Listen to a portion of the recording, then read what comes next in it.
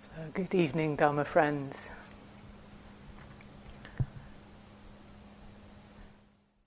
It may not always be apparent to you all, but we do actually confer together, the teachers, and discuss what we're going to offer, outlines of what we're going to offer in our evening talks.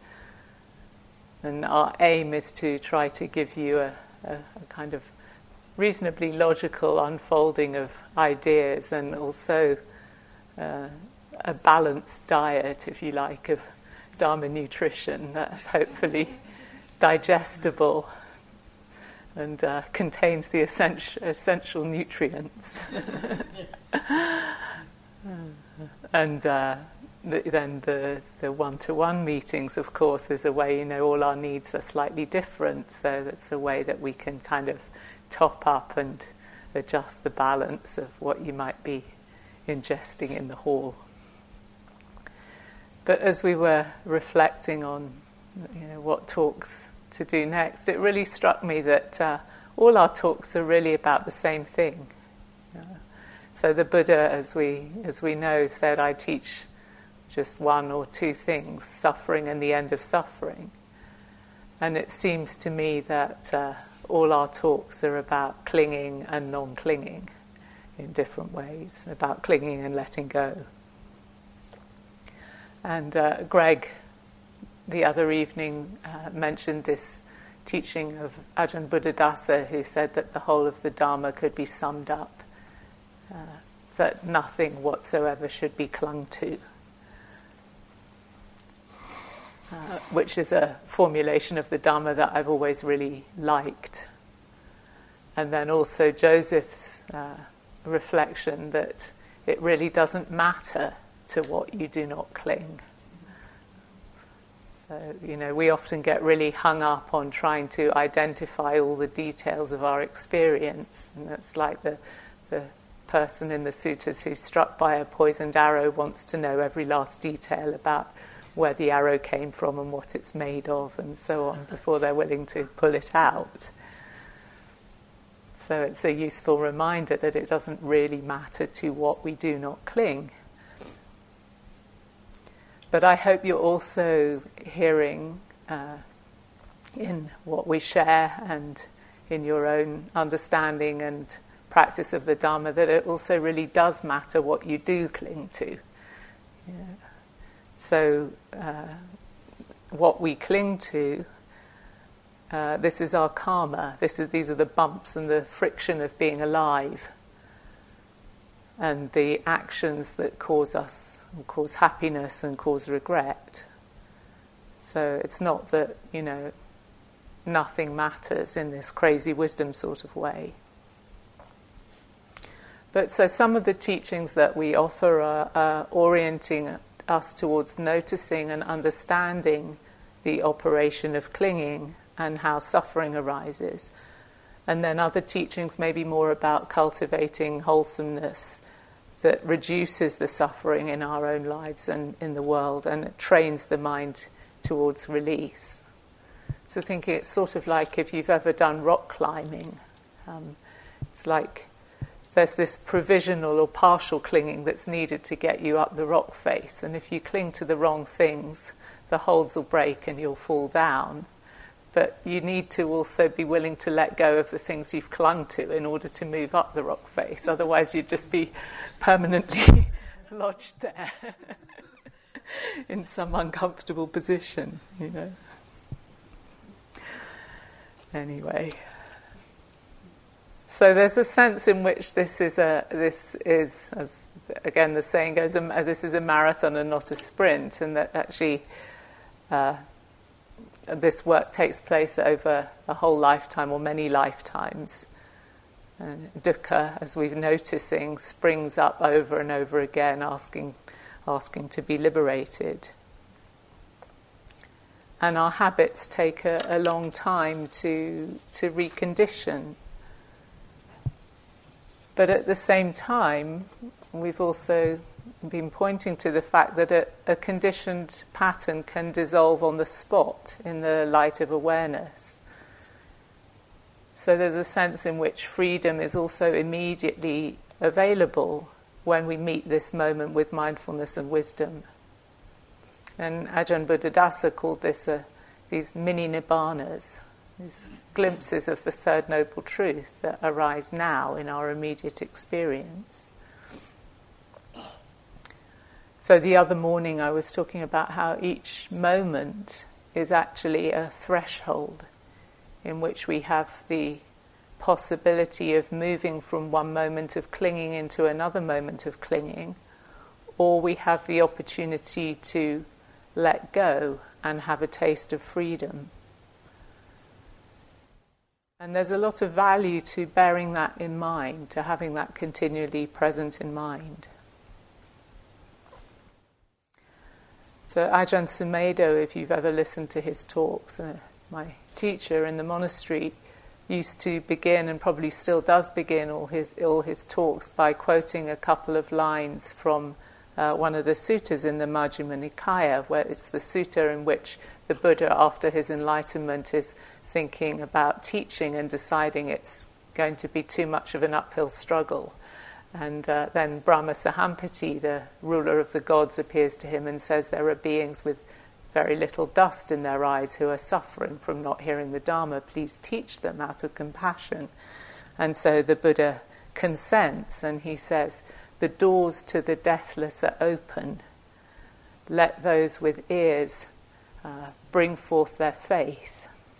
And this is, the doors to the deathless are open. Let those who can hear bring forth their faith, was something that Ajahn Sumedho says at the beginning of every talk, this reminder that the doors to the deathless are open right now.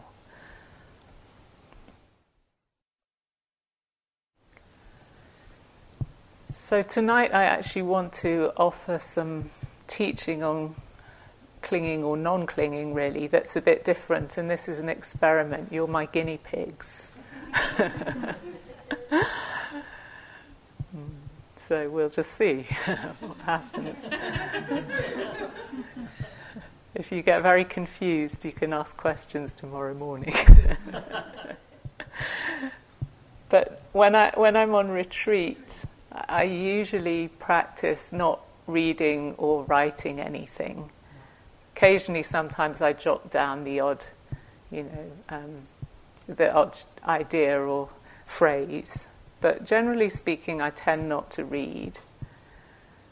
And then at a certain point, when my mind's got pretty quiet, in the way that your minds, many of your minds, much of the time are pretty quiet, I find myself longing to hear or to read certain texts that have been meaningful to me, some of my personal favourites.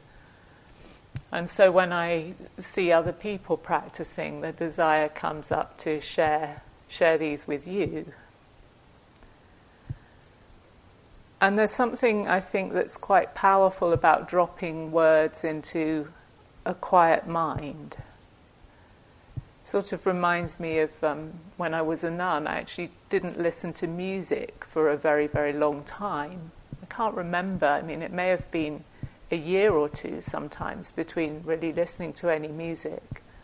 And then you suddenly hear, 5 minutes of Mozart or something.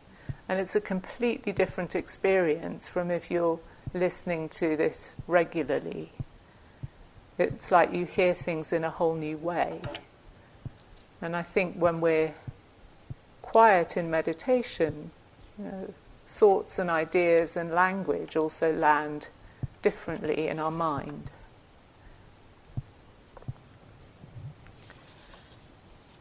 So I want to share 2 readings with you that may or may not resonate, and if they don't, that's okay.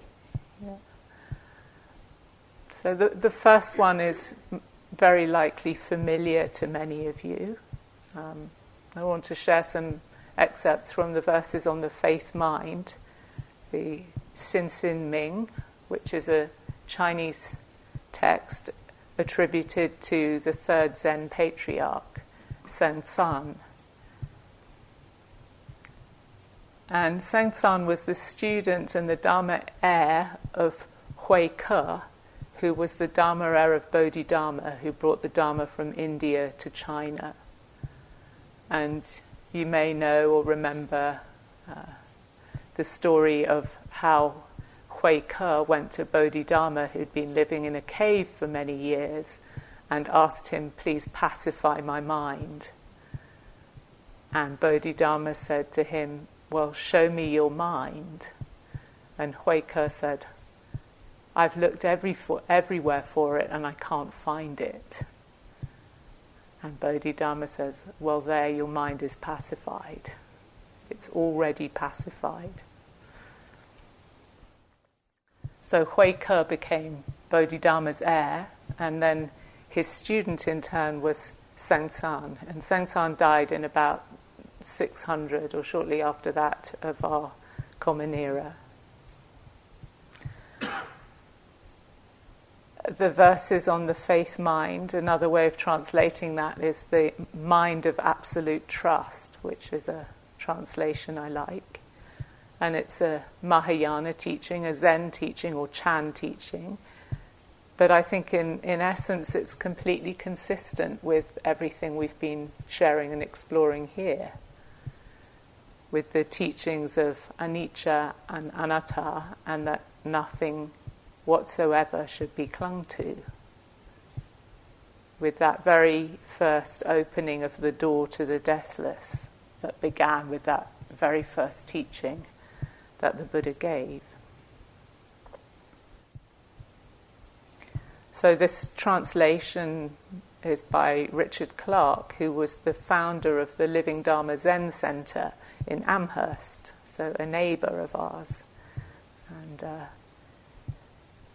there are various translations and even various versions of his translation online, and the translations can be quite different. It's very difficult to translate and to fully understand some of these texts.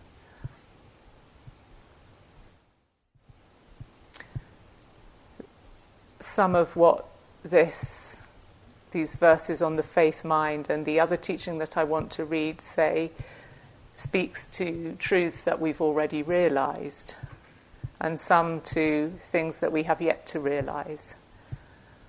And so they're not things that we have to try to fully comprehend or figure them all out, or to try to line up all the details of different ways of speaking about the same things. So when I read or listen to them, it's like a koan that's inviting the mind into a different level of understanding, or speaking to intuitive awareness. So Sengcan was Hui Ke's student, and we don't know much about Sengcan. It seems he wandered and lived in the mountains for many years. And there is a biography of him from the 13th century, which also gives the story of how he got his transmission from Hui Ke. And you'll notice there's a similarity here from the story about Bodhidharma and Hui Ke. But I just found this, but I thought I'd share it with you, especially for the benefit of those of you who might be experiencing remorse or regret over past mistakes or things that you wish you'd done differently in your life. So apparently Sengcan went to Hui Ke and said, "I'm riddled with sickness. Please absolve me of my sin." And Hui Ke, as you can recognize the echoes of the other story, said, "Bring your sin here and I will absolve you." And Sengcan, after a long pause, said, "When I look for my sin, I cannot find it." I'm sort of reminded of Beth's ghost story from the other evening. And Hui Ke said, "There, I've absolved you. You should live by the Buddha, the Dharma, and the Sangha." So I wonder whether perhaps Sengcan was somebody who suffered a lot from a judgmental mind, and maybe a self-critical judgmental mind.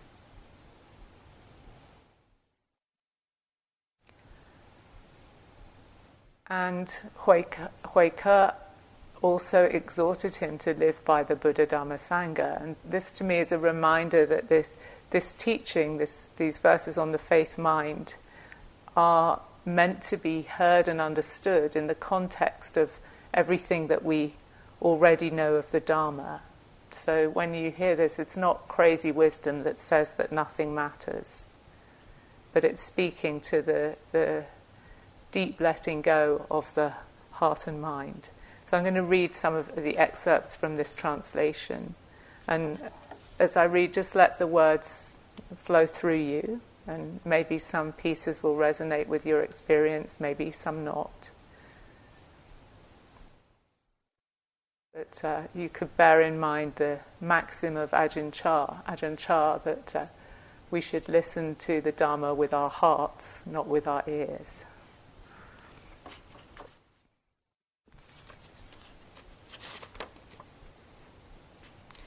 So actually in the preface to this translation, Richard Clark says, "Don't be diverted by attempts to define the faith mind.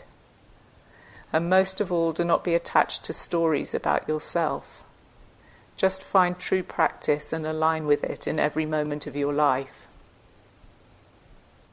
Thus you will come to know the truth shared by Sengtan and you and all things."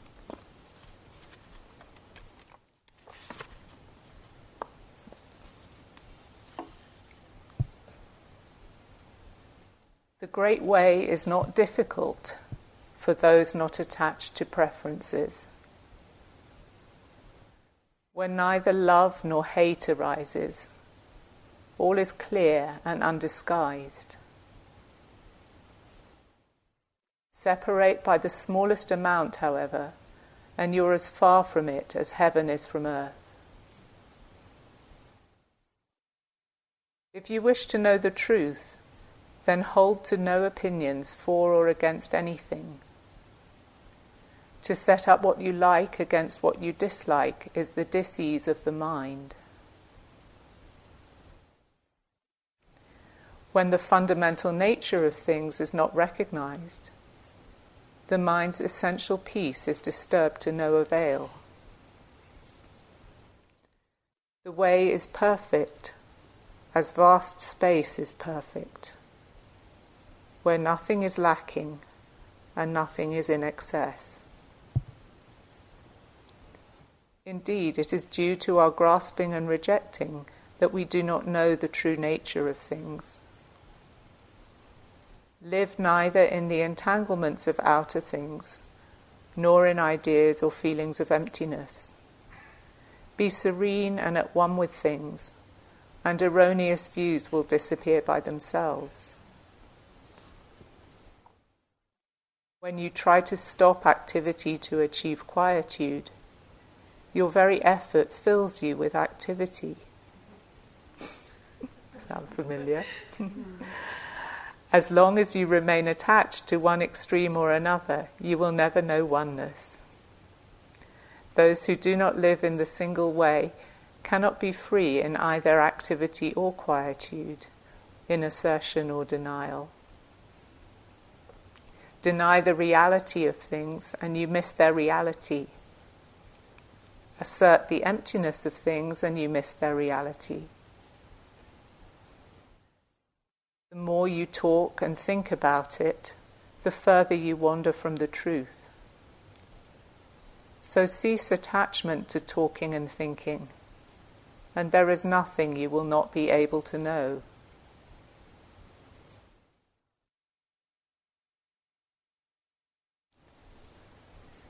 To return to the root is to find the essence, but to pursue appearances is to miss the source. To awaken even for a moment is to go beyond appearance and emptiness.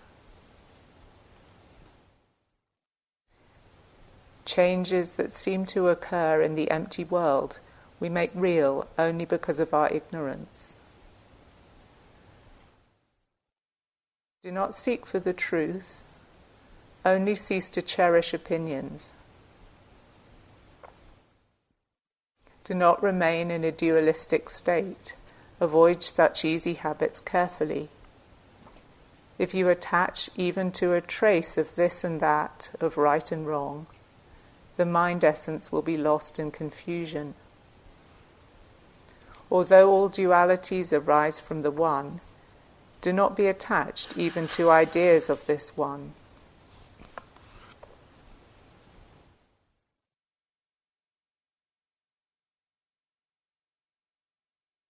The great way is embracing and spacious. To live in it is neither easy nor difficult. Those who rely on limited views are fearful and irresolute. The faster they hurry, the slower they go.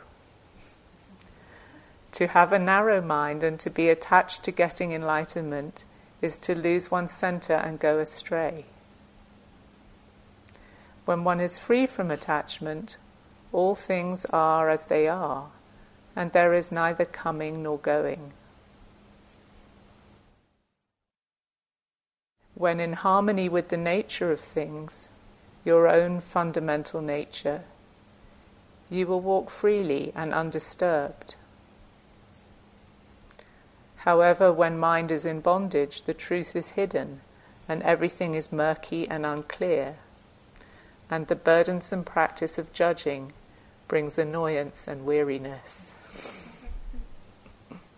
What benefit can be derived from attachment to distinctions and separations?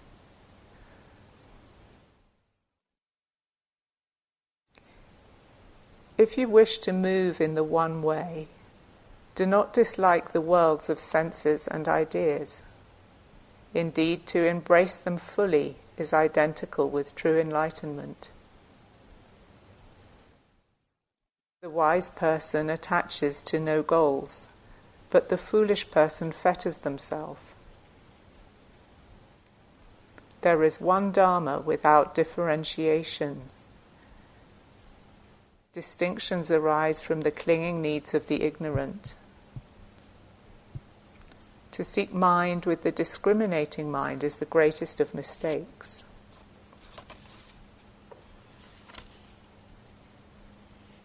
For the realized mind at one with the way, all self-centered striving ceases.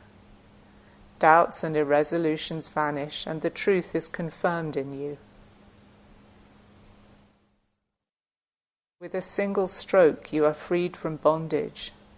Nothing clings to you, and you hold to nothing. All is empty, clear, self-illuminating, with no need to exert the mind. Here, thinking, feeling, understanding, and imagination are of no special value.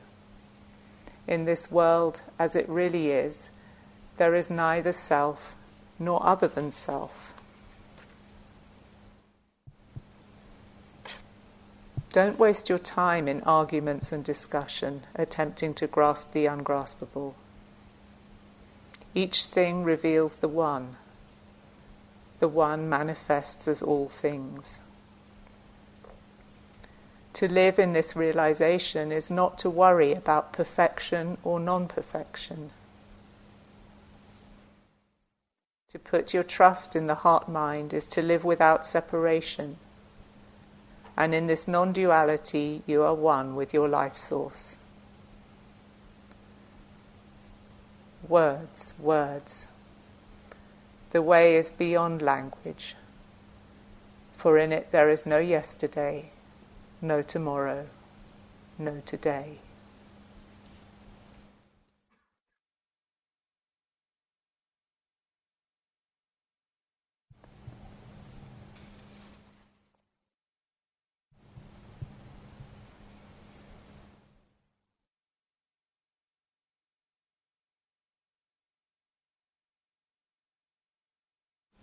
So I do have more words because I also want to share a second text which in a way says the same thing, but I find it perhaps a little bit more accessible and relatable to my practice and in some ways more heartful. And it's actually a text that I once memorized on a personal retreat. Unfortunately, I've forgotten it now. It was 20 years ago, so I'm not going to try and do it from memory. But it was a very lovely thing to do, to actually find a text that really speaks to you and to make a practice of memorizing it. So this is Tilopa's song to Naropa. Tilopa was a meditation master and a mystic born in what's now Bengal, who lived in the 11th century. So makes him a contemporary of William the Conqueror and the beginning of modern English history. And he practiced in the caves of the Himalayas and northern India. And Naropa was his student, and Naropa was a top student from the great Buddhist university of Nalanda, who had a vision and realized that his understanding was incomplete and went to look for Tilopa and then stayed with him for many years. And we may wonder if we can really follow and understand these teachings from other traditions that are centuries apart. But just look at this, at how similar are the minds we're working with. So apparently one of the most famous teachings that Tilopa gave to Naropa was something called the six words of advice. And just see whether these ring a bell. And remember that Naropa was very well known for his intellectual and meditative accomplishments, so I wonder what he made of this. So these 6 words of advice, the short form is: don't recall, don't imagine, don't think, don't examine, don't control, and rest. Which maybe is easier to, it's clearer, we say, let go of what's past, let go of what may come, let go of what's happening now. Don't try to figure anything out. Don't try to make anything happen. Relax right now and rest. So I hope that makes sense to you. We're all doing our job. So Naropa was famous for his devotion to his teacher, and I think the love between them comes through in this teaching. And it's called the Song of the Maharudra, which is became the name of a whole practice lineage in Tibetan Buddhism. And it's another one of these terms that's very difficult to define. It's really a term for the very nature of the awakened mind or ultimate reality in itself. And I think rather than try to define these terms, we get a feel for what they mean just from listening to what's said about them. So this translation or version is by Lex Hickson, from a book called The Mother of the Buddhas, which is a collection of translations or renditions of the Prajnaparamita Sutras, the sutras on the perfection of wisdom, which are Sanskrit teachings that come from about 400 years after the Buddha. But this is later. This is obviously from the time of William the Conqueror and the Battle of Hastings.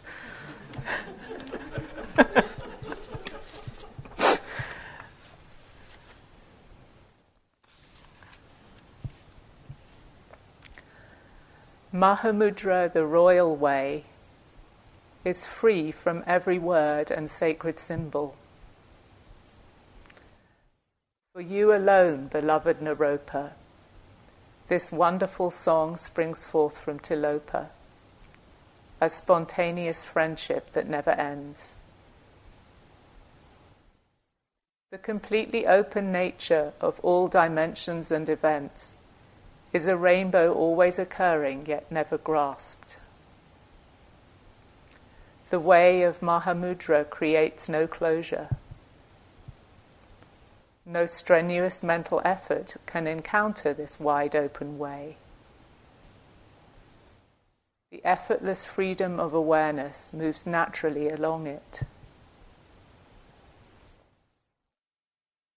As space is always freshly appearing and never filled, so the mind is without limits and ever aware.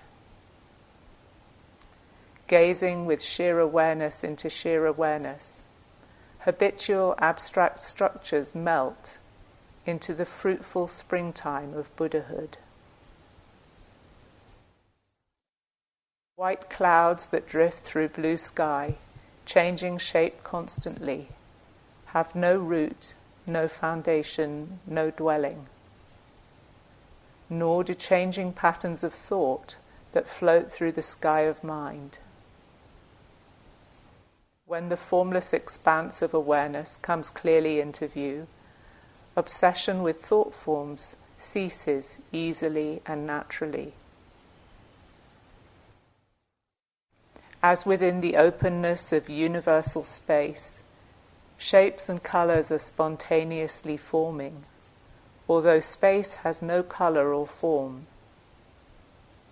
So within the expanse of awareness, realms, relations and values are arising, although awareness possesses no positive or negative characteristics. As the darkness of night, even if it were to last 1,000 years, could not conceal the rising sun, so countless ages of conflict and suffering cannot conceal the innate radiance of mind. Although philosophers explain the transparent openness of appearances as empty of permanent characteristics and completely indeterminable, this universal indeterminacy can itself never be determined. Although sages report the nature of awareness to be luminosity, this limitless radiance cannot be contained within any language or sacramental system. Although the very essence of mind is to be void of either subjects or objects, it tenderly embraces all life within its womb. To realize this inexpressible truth, do not manipulate mind or body, but simply open into transparency with relaxed natural grace, intellect at ease in silence, limbs at rest in stillness like hollow bamboos. Neither breathing in nor breathing out with the breath of habitual thinking. Allow the mind to be at peace in brilliant wakefulness. This is the royal wealth of Maharudra, no common coin of any realm. Beloved Naropa, this treasure of Buddhahood belongs to you and to all beings.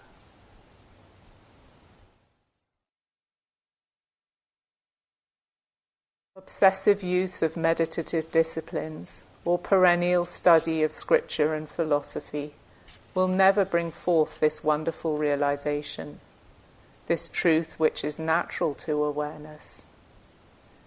Because the mind that desperately desires to reach another realm or level of experience inadvertently ignores the basic light that constitutes all experience.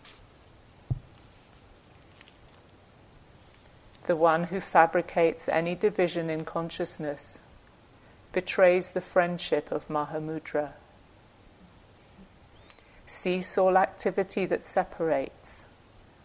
Abandon even the desire to be free from desires, and allow the thinking process to rise and fall smoothly as waves on a shoreless ocean.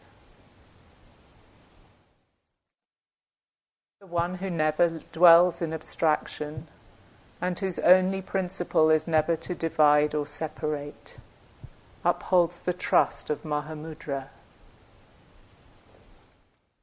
The one who abandons craving for authority and definition and never becomes one-sided in argument or understanding, alone perceives the authentic meaning hidden in the ancient scriptures.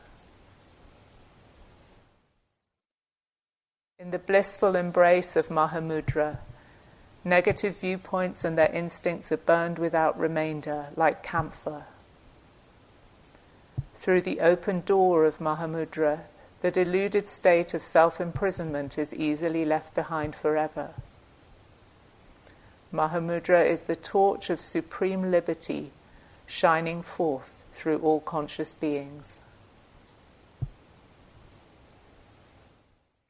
Those beings constituted by awareness who try to ignore, reject, or grasp awareness inflict sorrow and confusion upon themselves like those who are insane. To be awakened from this madness, cultivate the gracious friendship of a sublime sage of Maharudra, who may appear to the world as mad. When the limited mind enters blessed companionship with limitless mind, indescribable freedom dawns. Selfish or limited motivations create the illusory sense of imprisonment and scatter seeds of further delusion. Even genuine religious teaching can generate narrowness of vision. Trust only the approach that is utterly vast and profound.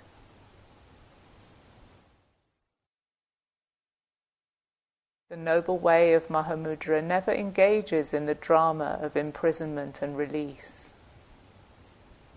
The sage of Maharudra has absolutely no distractions, because no war against distractions has ever been declared. This nobility and gentleness alone, this non-violence of thought and action, is the traceless path of all Buddhas. To walk this all-embracing way is the bliss of Buddhahood. Phenomena on every plane of being are constantly arising and disappearing. Thus they are forever fresh, always new and inexhaustible. Like dreams without solid substance, they can never become rigid or binding. The universe exists in a deep, elusive way that can never be grasped or frozen. Why feel obsessive desire or hatred for it, thereby creating illusory bonds? Renounce arbitrary, habitual views. Go forth courageously to meditate in the real mountain wilderness, the wide-open Maharudra. Transcend boundaries of kinship by embracing all living beings as one family of consciousness. Remain without any compulsion in the landscape of natural freedom, spontaneous, generous, joyful. When you receive the crown of Maharudra, all sense of rank or attainment will quietly disappear. Cut the root of the vine that chokes the tree, and its clinging tendrils wither away entirely. Sever the conventionally grasping mind, and all bondage and desperation dissolve. The illumination from an oil lamp lights the room instantly, even if it has been dark for eons. Mind is boundless radiance. How can the slightest darkness remain in the room of daily perception? But one who clings to mental processes cannot awaken to the radiance of mind. Strenuously seeking truth by investigation and concentration, one will never appreciate the unthinkable simplicity and bliss that abide at the core. To uncover this fertile ground, cut through the roots of complexity with the sharp gaze of naked awareness, remaining entirely at peace, transparent and content. You need not expend great effort nor store up extensive spiritual power. Remain in the flow of sheer awareness. Maharudra neither accepts nor rejects any current of energy, internal or external. Since the ground consciousness is never born into any realm of being, nothing can add to or subtract from it, nothing can obstruct or stain it. When awareness rests here, the appearance of division and conflict disappears into original reality. The twin emotions of anxiety and arrogance vanish into the void from which they came. Supreme Knowing knows no separate subject or object. Supreme Action acts resourcefully without any array of instruments. Supreme Attainment attains the goal without past, future, or present. The dedicated practitioner experiences the spiritual way as a turbulent mountain stream tumbling dangerously among boulders. When maturity is reached, the river flows smoothly and patiently with the powerful sweep of the Ganges. Emptying into the ocean of Maharudra, the water becomes ever-expanding light that pours into great clear light without direction, destination, division, distinction, or description.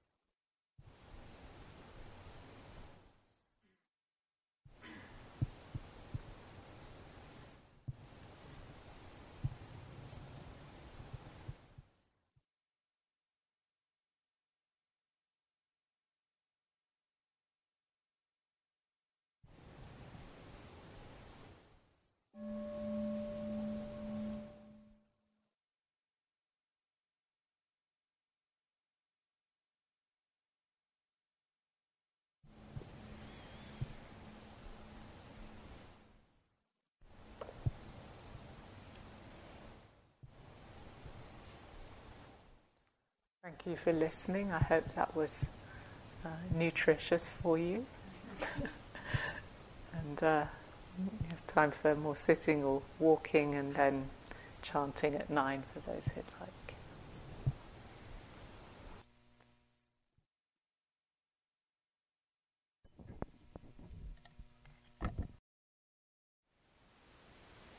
Thank you for listening.